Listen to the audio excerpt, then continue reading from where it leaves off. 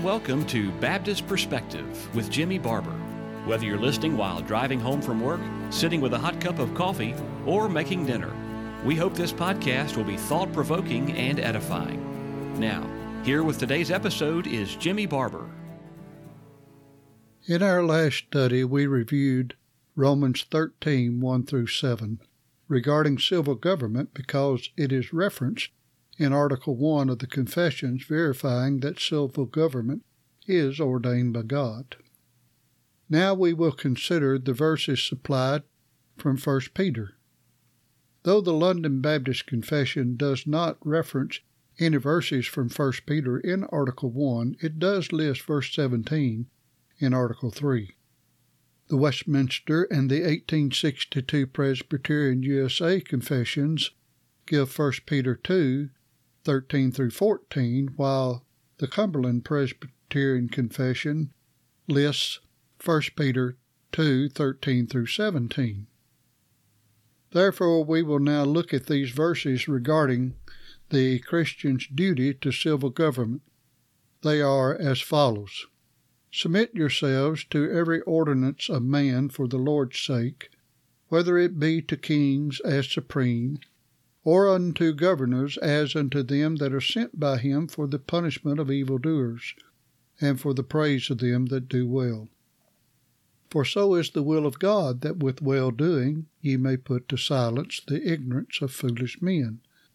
As free, and not using your liberty for a cloak of maliciousness, but as the servants of God, honor all men, love the brotherhood, fear God, honor the king.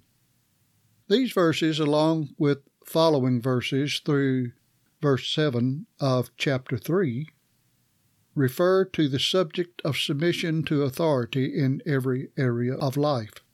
I believe they are connected to verse 12 through 19 regarding suffering even at the hand of civil government. Obviously, there are other related passages within this epistle concerning these subjects, but we will limit our discussion to the passages referenced in the Confessions. Before doing so, allow me to remind you that Acts 5:29, we ought to obey God rather than men, must never be forgotten. The passage begins with the plain and simple command of God, submit yourselves to every ordinance of man for the Lord's sake.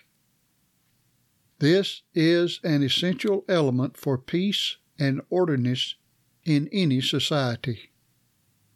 It is clear that because of the violence and mob rule that is escalating daily, not only in our own nation but throughout the world, submission to authority has virtually vanished. Along with submission is giving respect or honor to those in authority. Our text refers to all authority and emphasizes kings and governors.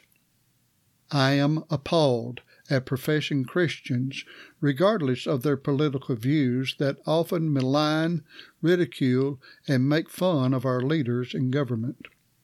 The rulers in Paul's day were as wicked and vile as we have today.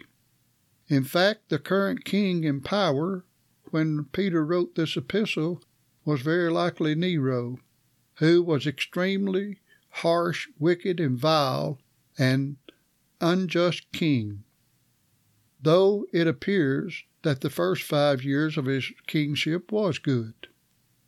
Yes, John the Baptist condemned Herod for his adultery with his brother's wife, and Jesus called Herod a fox.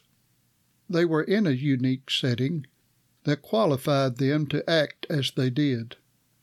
However, we never find any New Testament minister speaking disrespectfully of civil authority in any way. Without question, ministers are to preach against sin and condemn any and all sins regardless of the person committing them. However, unless the civil authority is a member of the congregation, it is not to pass judgment on him.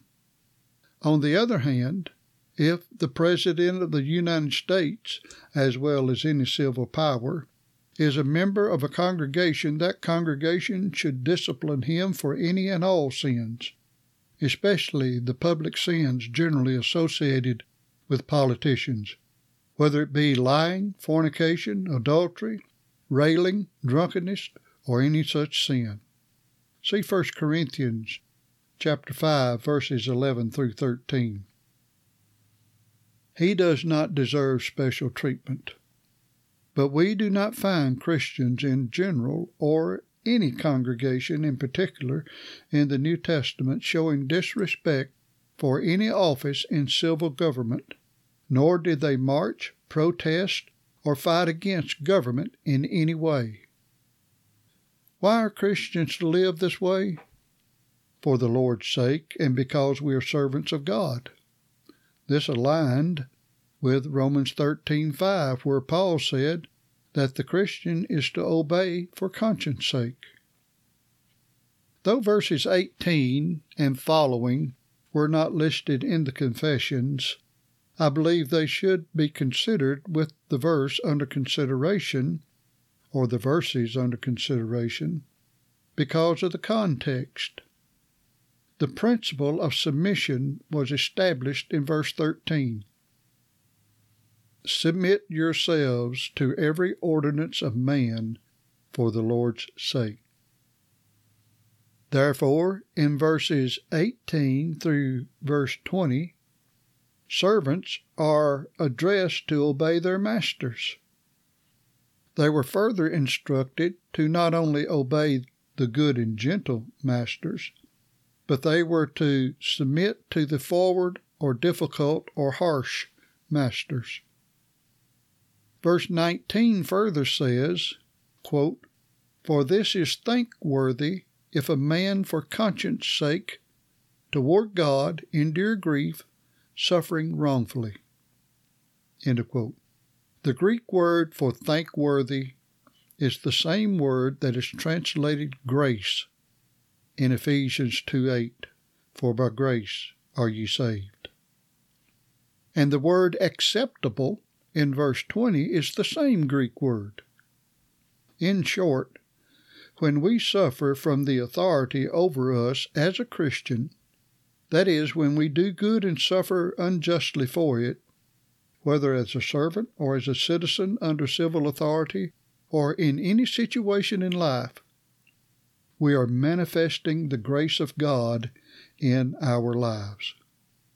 God, through the inspiration of Peter, stated in verse 20 that we are called to such, and Christ is our example in such suffering. In fact, our Lord taught us that the life of a Christian is a life of suffering, and so do the epistles. See Mark chapter 10 and verse 30, Acts 14 verse 22, 2 Timothy 3:12, and 1 Peter 4 verses 12 through 16, and other related passages. As we previously noted, in the days of Christ there were unjust taxes, and yet he paid them to avoid offense toward the civil authority. Therefore, by paying unjust taxes today, it does not prevent us from worshiping the Lord. However, if we pay them with a spirit of malice and hatred, or any unchristlike attitude, we do not honor God. Equally, when unjust laws are forced upon us, we should seek every opportunity as a citizen of the country to change them within the lawful bounds of our government. But it is not the function of the house of God to seek to establish civil laws to advance the gospel of God. When we as a citizen seek to establish civil laws, we should not think we are being persecuted as a Christian when others oppose us. However, when we are assembling to worship the Lord in His house, and the civil powers work to stop us, we must put the Lord first and consider it a blessing to be persecuted for His name's sake. See Matthew 5, verses 10 through 12, and Acts 5, 41 through 42, and other related passages. Also, there are occasions when a congregation or congregations may unite together to appeal to the civil authorities when they are unjustly opposing religious laws on Christians, and we plan to say more about this in later studies. For now, we are simply laying the basic foundation and principle regarding the relationship of the Christian to that of civil government. So far, we find that though the Christian is to be submissive to the civil government, there are no indications that the civil government is to be involved in the affairs of the congregation of God.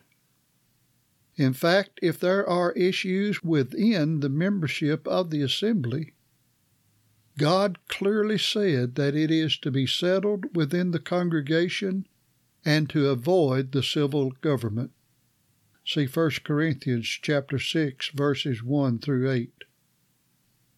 The Scriptures teach that it is better to be wrongfully or to be wronged, literally be treated unjustly, or defrauded, than to go to the civil authorities, which are often unbelievers and unjust people. If Matthew 18, verses 15 through 18, and 1 Corinthians 6, verses 1 through 8 were practiced among professing Christians, it is likely that the divorce rate would not be so high among church members, or more would be identified as an heathen and a publican. 1 Peter 2:15 plainly teaches that submission to civil government is the will of God. Furthermore, it is with such well-doing that the Christian stops the mouth of unbelievers. As a servant of God, we are to live so that the cause of Christ is not wickedly or unjustly spoken against, not only by the civil government, but by any authority. Compare 1 Timothy chapter 6 and chapter 6 and verse 1, and Titus 2:5. There is no place for the professing Christian to be boisterous or a loud-mouthed individual. While we are to pray for those in authority over us in civil government, it is so that we may lead a quiet and peaceable life in all godliness and honesty. 1 Timothy 2:2. Peter followed up in his epistle that when we are asked to give an account of our faith, that we are to answer with meekness and fear. 1 Peter 3:15. He further stated that when the opposition speaks evil of us as evildoers, they will be ashamed in their false accusations of our good lifestyle in Christ. Verse 16. In verse 17 he said, "For it is better, if the will of God be so, that ye suffer for well-doing than for evil-doing." In other words, when setting all of these verses in context with the Christian's relationship to that of civil government, our role is more that of living in submission to civil government than by a Christian lobby or political action group striving to enforce Christian principles on the government. The Lord willing, we plan to discuss this in more details in the future, but our time is up for today.